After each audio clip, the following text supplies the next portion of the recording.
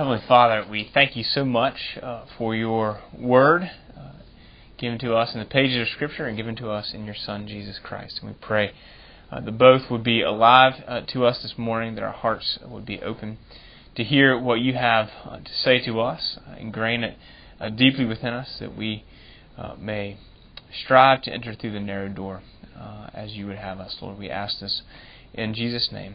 Amen. So, last week I preached the sermon, and Andrew came up to me afterwards and said, "You know, you're not really known for giving light sermons," which is sort of how it goes with me sometimes. But so all of life is repentance is what all of life is. So we're going to talk about that. I said last week that Martin Luther, when he nailed the 95 Theses to the door in Wittenberg, that he said, the very first thesis said, when our Lord and Master Jesus Christ said, "Repent," he called for the entire life of believers to be one of repentance. And I'll say this at the outset, that we tend to think of repentance in sort of a negative light, because we think we've done wrong and we're bad and we have, so it's not a pleasant thing to think about repentance. But actually, what I want, instead of seeing it in a negative light, I want to see it in a biblical light, and to really see how there's actually incredible grace given to us in repentance. We want to see that, and then we want to see how to sort of incorporate the biblical sense of repentance into our everyday lives. And in order to do that, we're going to take a look at Luke 13, which you have in your handout, and there's more up here if we need it. So what we'll do is we'll read a quick little paragraph and then talk about that, and then we're going to so we've got basically three paragraphs that we're going to read, and we're just going to kind of go through each one. Now, just to give you a little context, the beginning of chapter 13 is really a continuation of a conversation that has been happening all through chapter 12, where Jesus is talking about judgment. And a lot of times when we read about judgment in the words of Jesus, what he is doing is he's driving us really to the end of ourselves, to our need for a Savior, and he's doing that with the word of truth. He's saying very clearly that if you're not right with God, that judgment is coming. That and that's very very true. And so that's really sort of the context is a pericope, a section on judgment. So read verses 1 through 5. Anybody want to read that for us? Feel like they want to read that? Great, Shirley. There were some present at that very time who told him about the Galileans, whose blood Pilate had mingled with their sacrifices. And he answered them, "Do you think that these Galileans were worse sinners than all the other Galileans, because they suffered in this way? No, I tell you, but unless you repent, you will all likewise perish. For those 18 on whom the tower in Siloam fell and killed them, do you think that they were worse offenders than all the others who lived in Jerusalem? No, I tell you, but unless you repent, you will all likewise perish." Okay. Unless you repent, you will all likewise perish. Now, I told you this wasn't going to be a downer class, right? So, Turner Burn, how do you... when you read that, what's your reaction? What do you... we have a small enough group, we can have some conversation. What's your reaction, theologically or emotionally, when you read those words of Jesus?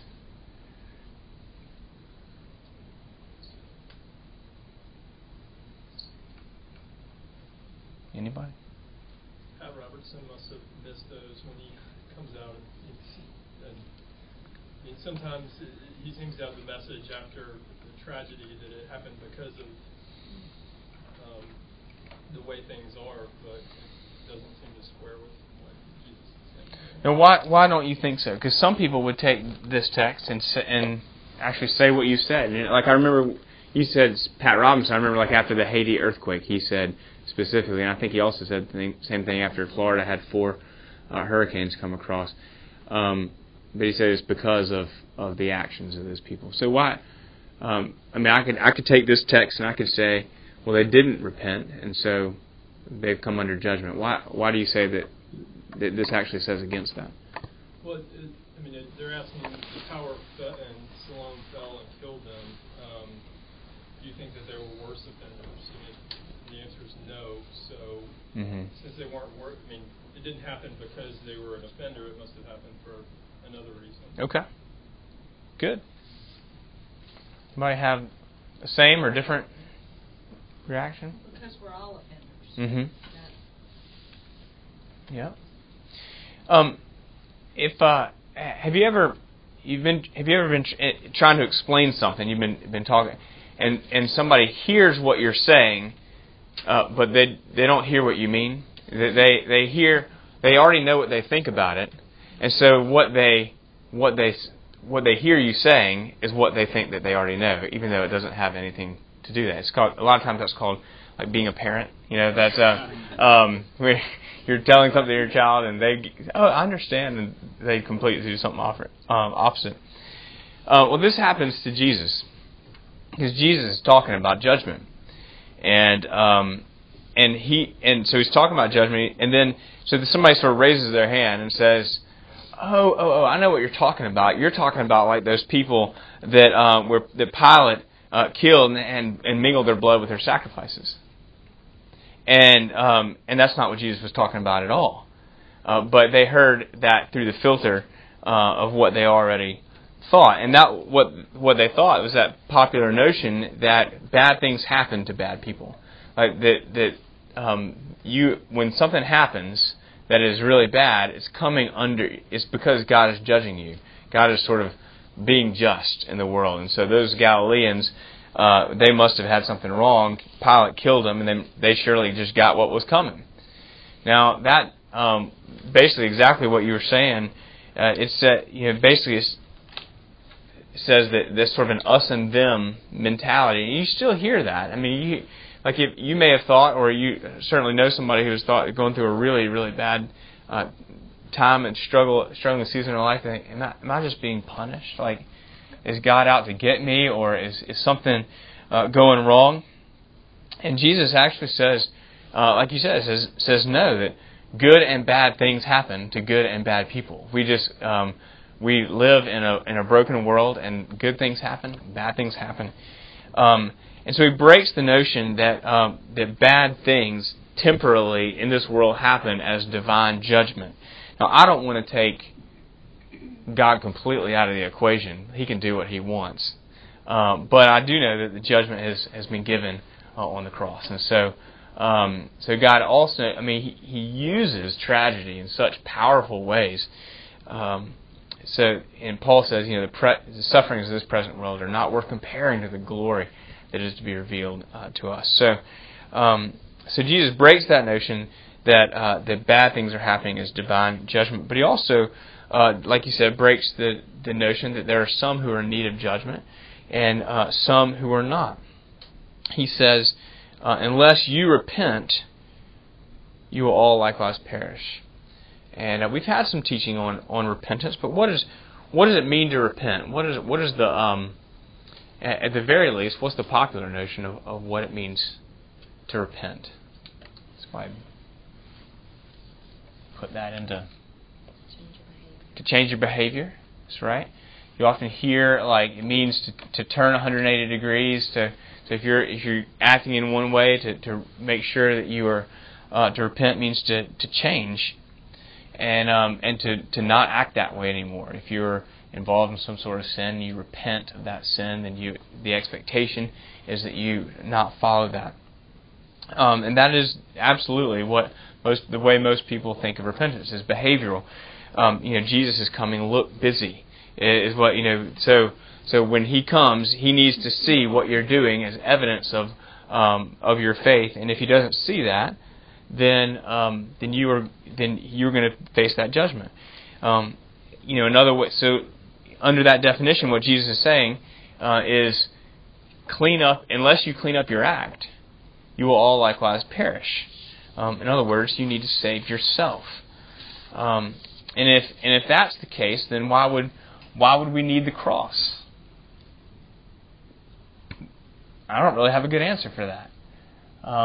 Because if the cross is somehow is to get me from a D minus, I'm not an F. I mean, golly, there are certainly lots of people worse than I am. If to get me from a D minus to an A plus, then the cross is, it's going to have varying degrees of utility for people when we get to heaven. I mean, Caroline, you might be a C plus, and I'm a D minus, and you can hold that over my head when we get to heaven. But the truth is, the cross has the same utility for everybody in heaven, because we're all F minuses, and which sounds so awful, but it's really just the condition that we're born into. It doesn't mean you're a wicked, awful, bad as bad can be person. It just means that we all stand to face judgment. So repentance is often understood as amendment of life. You change your behaviors, reformation. And if that's true, then the burden is on us to act in a particular way in order to avoid judgment. So we're going to read verses 6 through 9. Can somebody do that? Can somebody read verses 6 through 9 for us? Yeah, thanks, Helen. And he told this parable. A man had a fig tree planted in his vineyard, and he came seeking fruit on it and found none. And he said to the vine dresser, "Look, for 3 years now I have come seeking fruit on this fig tree, and I find none. Cut it down. Why should it use up the ground?" And he answered him, "Sir, let it alone this year also, until I dig around it and put on manure. Then, if it should bear fruit next year, well and good. But if not, you can cut it down." Okay. So this parable of the barren fig tree. So in the midst of Jesus has said, they have said to him, "Oh, what you're talking about is like the you're talking about judgment. So you're talking about the people who have done bad things, if bad things happen in like judgment." Jesus says, "Unless all of you repent, then you will all perish just like they did." Which is not to say that a tower is going to fall on you, but that you stand under God's judgment in the same way that those people did. So to illustrate that, he tells this story of the barren fig tree. And the master, the owner of that keeps coming back to find fruit, it represents God the Father. The fruitless tree represents each of us. And the cutting down of the tree represents God's righteous, His just judgment against sin, against fruitlessness, if you will. But the vine dresser represents Jesus. And so he said that the vine dresser, he tells the vine dresser to cut it down, why should it use up the ground? The vine dresser says, "Let it alone this year also until I dig around it and I put on manure. And then if it should bear fruit next year, well and good, but if not, you can cut it down." So there's the vine dressers asked the master for a period of patience. Give me a year, and I'll see what I can do with it. And the vine dresser digs around, and he prunes, and he takes out some rocks and some bugs that the tree has come to really love in the tree's life, but that are keeping the tree back from being what it really ought to be and what it was created to be. And there's these unhealthy things. And then the vine dresser gives it the proper nutrition. You think about the phrase "garbage in, garbage out." The things that we bring into our lives is often the things that come out. And so Jesus actually gives now. He says, "I'm going to put on manure," which sounds that's just an agrarian metaphor that he's using. They would have gotten. So he's getting the nutrition that they need. So that they can begin to produce fruit, and not right away necessarily, but in their season, the tree begins to grow fruit. It's interesting to me that his picture of repentance is the care and nurture of the vine dresser. Why would Jesus say, "Unless you repent, you will all likewise perish"? He talks about the fruitless tree, and it's essentially saying to a tree, quit growing apples and start growing oranges. And, a tree can't just make a decision like that. And an apple tree produces apples because of what's on the inside, because of its DNA. And it takes a fundamental change. It would take a fundamental change in its DNA to begin to produce different fruit. It's not just a matter of deciding to produce something else. This tree was created to produce figs, and it's not producing anything. It's not what it ought to be. So it's not the parable. I mixed my metaphors a little bit. It's not a fig tree now trying to produce olives or something like that. But it's not what it ought to be, and it's the care of the vine dresser, the nurture of the vine dresser, that is going to change that. It requires an internal change and healthy nutrition, and it's actually it doesn't have anything to do with the tree. The tree is really passive in this equation. It's really the intervention of the vine dresser on the tree's behalf before the judgment of the master that makes all the difference. In Matthew 3 and 4, John the Baptist and Jesus both begin their ministry by saying, "Repent, for the kingdom of heaven is at hand." So both of them also call for repentance. Repent, for the kingdom of heaven is at hand. And again, if it was on us, clean up your act, for the kingdom of heaven is at hand. That's really the way that the world works. But repentance is not reformation. Repentance has to do with the care and the nurture of the vine dresser. So how does that? What is repentance? What is a good definition of it? Repentance is self-judgment. Judge yourself to be in need of a Savior. Judge yourself to be fruitless. Have an honest assessment of yourself on your own before God. Not that you don't have skills and gifts and wonderful talents and you're super kind to people that you love, but before the Lord, in the sense that we are called to love the Lord our God with all our heart, soul, mind, and strength, and love our neighbors ourselves, that we cannot fulfill what we have been called to be and created to be without the care and the nurture of the vine dresser. To remove the things that need removing, to prune, to give us Himself what we need. Not that we might clean up our act, but that He might clean up our act for us. Judge yourself to be in need of a Savior, for the kingdom of heaven is at hand. And that makes a lot more sense. Why is the kingdom of heaven at hand? Because Jesus was on the scene. Because Jesus had come. Where is the kingdom of heaven? The kingdom of heaven is wherever God is on the throne, wherever He's the king. And so if the kingdom of heaven is at hand, then clean up your act. What is that? Again, that's a mentality that says that He's out to get me, He's going to punish me, it's all on me, I need to look. And that's the way the world works.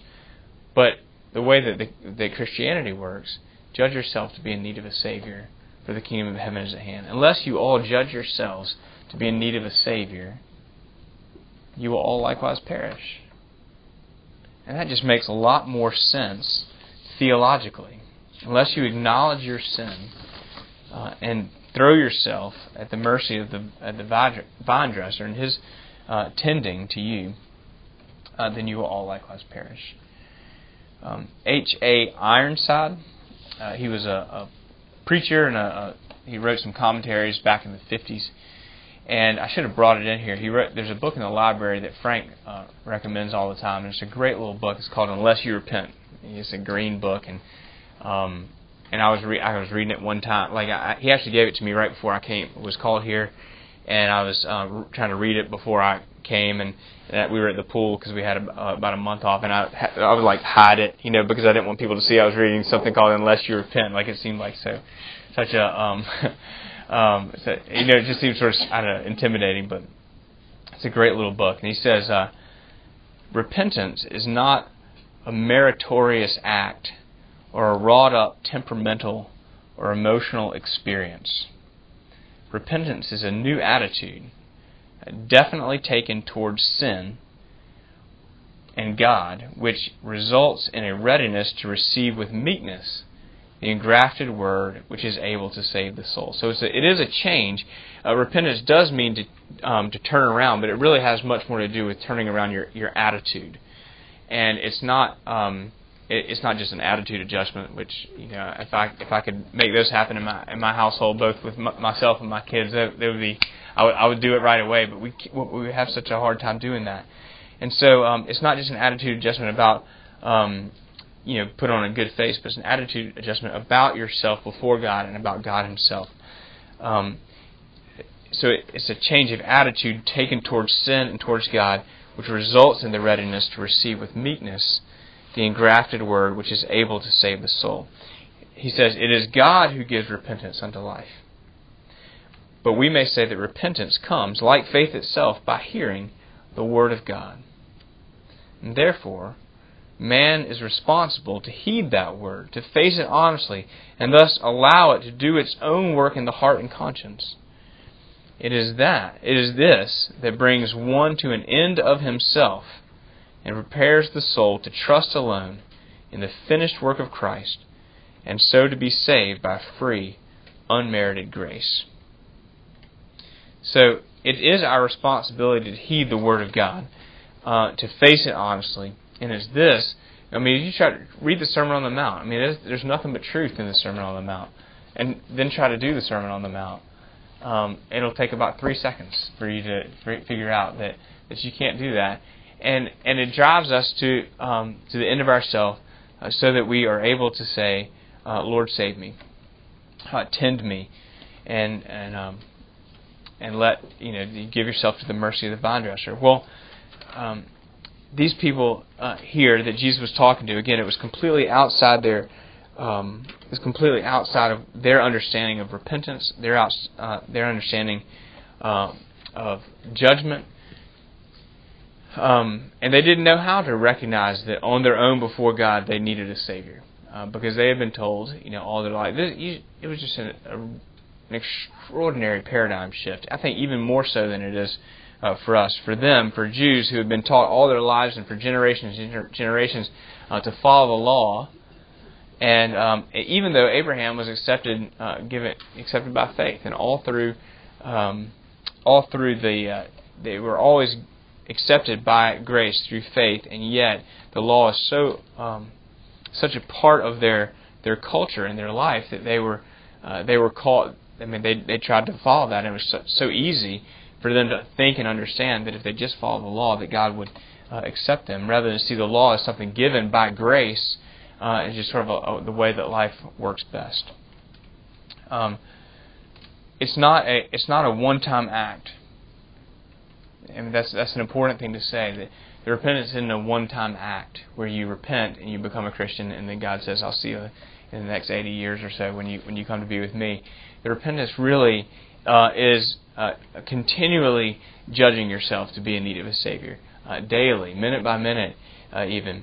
I think about much more now as a Christian. I've been a Christian for 20 years, 22 years, I guess, and I repent so much more now than I did when I was a 15-year-old kid. That I understand. The more you know about Christ, the more you see yourself as a sinner, the more you see yourself as a redeemed and saved Christian.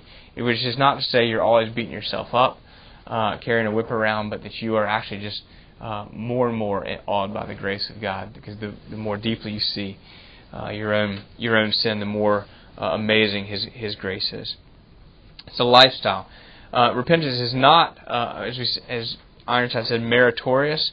It's not something that you do that earns more favor, but it's a work of the Holy Spirit. And in fact, repentance isn't saving, because repentance is to judge yourself to be in need of a Savior. To say I'm covered with mud is not the same thing as taking a shower. And so what saves us is the cross of Christ. Now what Luke does in this passage, really, really skillfully, I think. And if we're not looking for it, we could miss it. And not only does he put the fig tree, which seems to be the parable of the fig tree, seems to be in the same conversation that he was in, but he gives us this next picture, sort of episode out of Jesus' life, which probably wasn't right after the same conversation. But if we could finish that up, somebody can read that last paragraph. Somebody do that. I'll read it. Yeah, great. Now he was teaching in one of the synagogues on the Sabbath, and behold, there was a woman who had had a disabling spirit for 18 years. She was bent over and could not fully straighten herself. When Jesus saw her, he called her over and said to her, "Woman, you are free from your disability." And he laid his hands on her, and immediately she was made straight, and she glorified God. But the ruler of the synagogue, indignant because Jesus had healed on the Sabbath, said to the people, "There are 6 days in which work ought to be done. Come on those days and be healed, and not on the Sabbath day." Then the Lord answered him, "You hypocrites, does not each of you on the Sabbath untie his ox or his donkey from the manger and lead it away to water it? And ought not this woman, the daughter of Abraham, whom Satan bound for 18 years, be loosed from this bond on the Sabbath day?" As he said these things, all his adversaries were put to shame, and the people rejoiced at all the glorious things that were done by him. Okay. So two people sort of highlighted and contrasted: the disabled woman and the upright ruler of the synagogue. Isn't it interesting how he's upright? I mean, he's the ruler of the synagogue. He follows the law, and she's not upright. Literally, that she is bent over and unable to straighten herself. He follows the law. He's the elder brother. He in the parable of the prodigal son, he's done it all right all his life. He's done everything that's been asked of him, and he is indignant that the rules aren't followed. That Jesus would heal this woman on the Sabbath day. She, on the other hand, is bent over, and I love that phrase. She's unable to straighten herself, and I think Luke did that very deliberately, coming right on the heels of talking about judgment and repentance, because she is bent over, and it is the vine dresser, Jesus, who comes and says simply with a word, "Woman, you are freed from your disability." And she is in Christ, because of the word of Christ over her, able to stand, and she was immediately made straight. I mean, that's think about that from a standpoint of righteousness. I mean, that's a remarkable statement. She was crooked, she was hunched over, and then she was made straight, and she glorified God. And that's repentance. She came to Him in her hunched over state, and it was His word over her that raised her. And yet she's put in direct opposition to the one who tried to straighten himself, who was doing it on his own, who was following the law, who was in every sense good by the law's standards, and yet had no relationship with the Father. If you've probably read the Prodigal God by Tim Keller, or you've heard a sermon about the younger brother versus the elder brother, and the younger brother comes, he acknowledges his sin, and he comes into the feast. There's this great feast, and the elder brother, who's done everything right, says, he refuses to come into the feast. And in fact, the parable ends with the father pleading for this upright son who's done all the right things, everything that's ever been asked of him, but apparently has always been in it for himself and has no relationship with the Father. And the Father is begging him to come into the feast. And the parable ends. And we don't know if he came in. Now, most of us have a little of both. Some tend to be a little more younger brother, with a little bit of elder brother in there. I'm the opposite. I have probably a younger brother's heart, but I was always too scared to get in trouble, so was pretty self-righteous about being an elder brother. And so I'm much more like the upright ruler of the synagogue. Just naturally in my own inclination wanted to do it myself. But But very much so, like this woman, repentance is a posture that we have in our day-to-day life, a posture of repentance. It's an honest acknowledgement that we are crouched low before the Lord, and it's His place for Him to lift us up. And so that's really what I want to say. There's such grace. It's not something that we have to do just once a week in the general confession. It's not something that we do just once when we sort of become a Christian or come to faith or renew our commitment to the Lord. But it's really just it's a daily thing. Where before the Lord we are acknowledging our unworthiness, but finding such great joy that He has made us worthy. Frank said today, I think his sermon was great, and talks about the passage from Peter, that the righteous, He died for us, the righteous for the unrighteous. And I think the more that we acknowledge our sinfulness before the Lord, the more joy we have in knowing our Savior who has given us Himself and who's traded places with us. And it just makes us in awe of grace. Usually, 3 pages of notes is about 45 minutes. So today it was only about 30, so maybe 35. Any follow-up, any thoughts, any questions or thoughts about how to apply this? What this might look like in your life? Or in someone you know, not your own life, obviously. Yeah. I have this friend. Yeah. In the last part, so Jesus' reason for healing the woman on the Sabbath is because other people also do work on the Sabbath. It doesn't really make sense to me. Wait, say that again? So, when they ask him why he's doing work on the Sabbath, he just calls them hypocrites. He doesn't really explain. Oh yeah, thanks for pointing that out. He didn't. I don't think he said I'm doing this because you also do work, but the fact is, he's saying that they do work, but they're getting mad at him for doing work, and so that's the hypocrisy of it. He's trying to follow the letter of the law. The letter of the law says don't lift a finger, and they do lift a finger because it's convenient for themselves. And they overlook that, and that's the typical elder brother. That's the typical one who we do sort of break the law, but we just interpret it in our favor. We kind of overlook our own peccadillos and things, and really are able to hone in judgment. That's we see the speck in our brother's eye without seeing the log in our own eye. But so yeah, I think that it's easy on one sense to take this passage about the woman that was crouched over, and if you just take that on its own, then we would certainly see that you could talk about legalism versus law versus grace, and we could talk about hypocrisy and the freedom that we have in Christ. But to take this in the sort of the context, the more immediate context around it, I think it really is intentionally a picture of repentance. Maybe not a direct picture.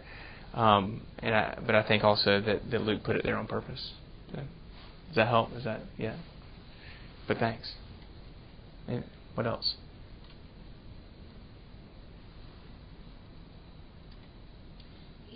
A couple of years ago there was a speaker during the Lenten lunches, and I will never forget when he said that it's a good thing that Jesus has double vision, in that He can see us the way we are, but yet He has the potential to see us as we can be.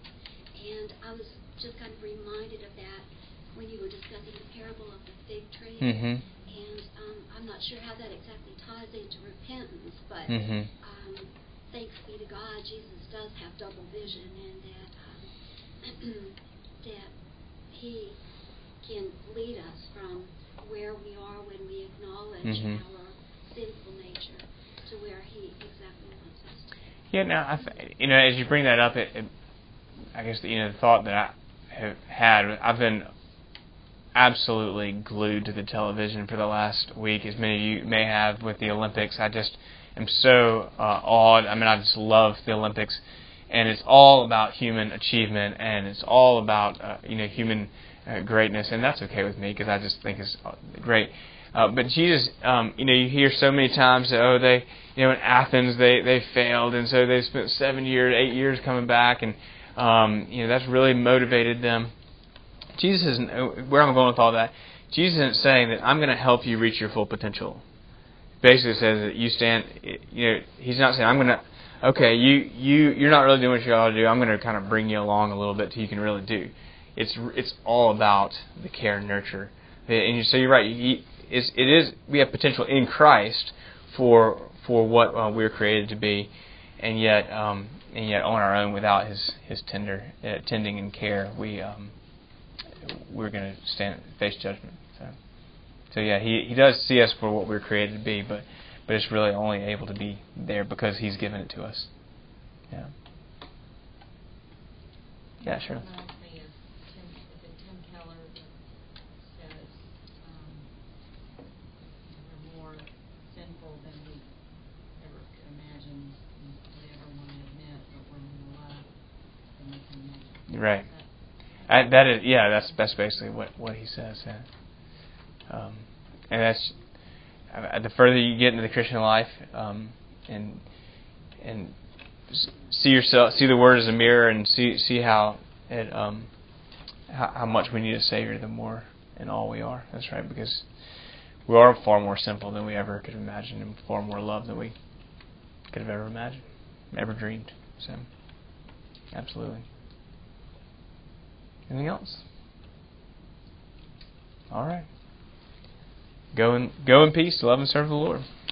Thanks be to God.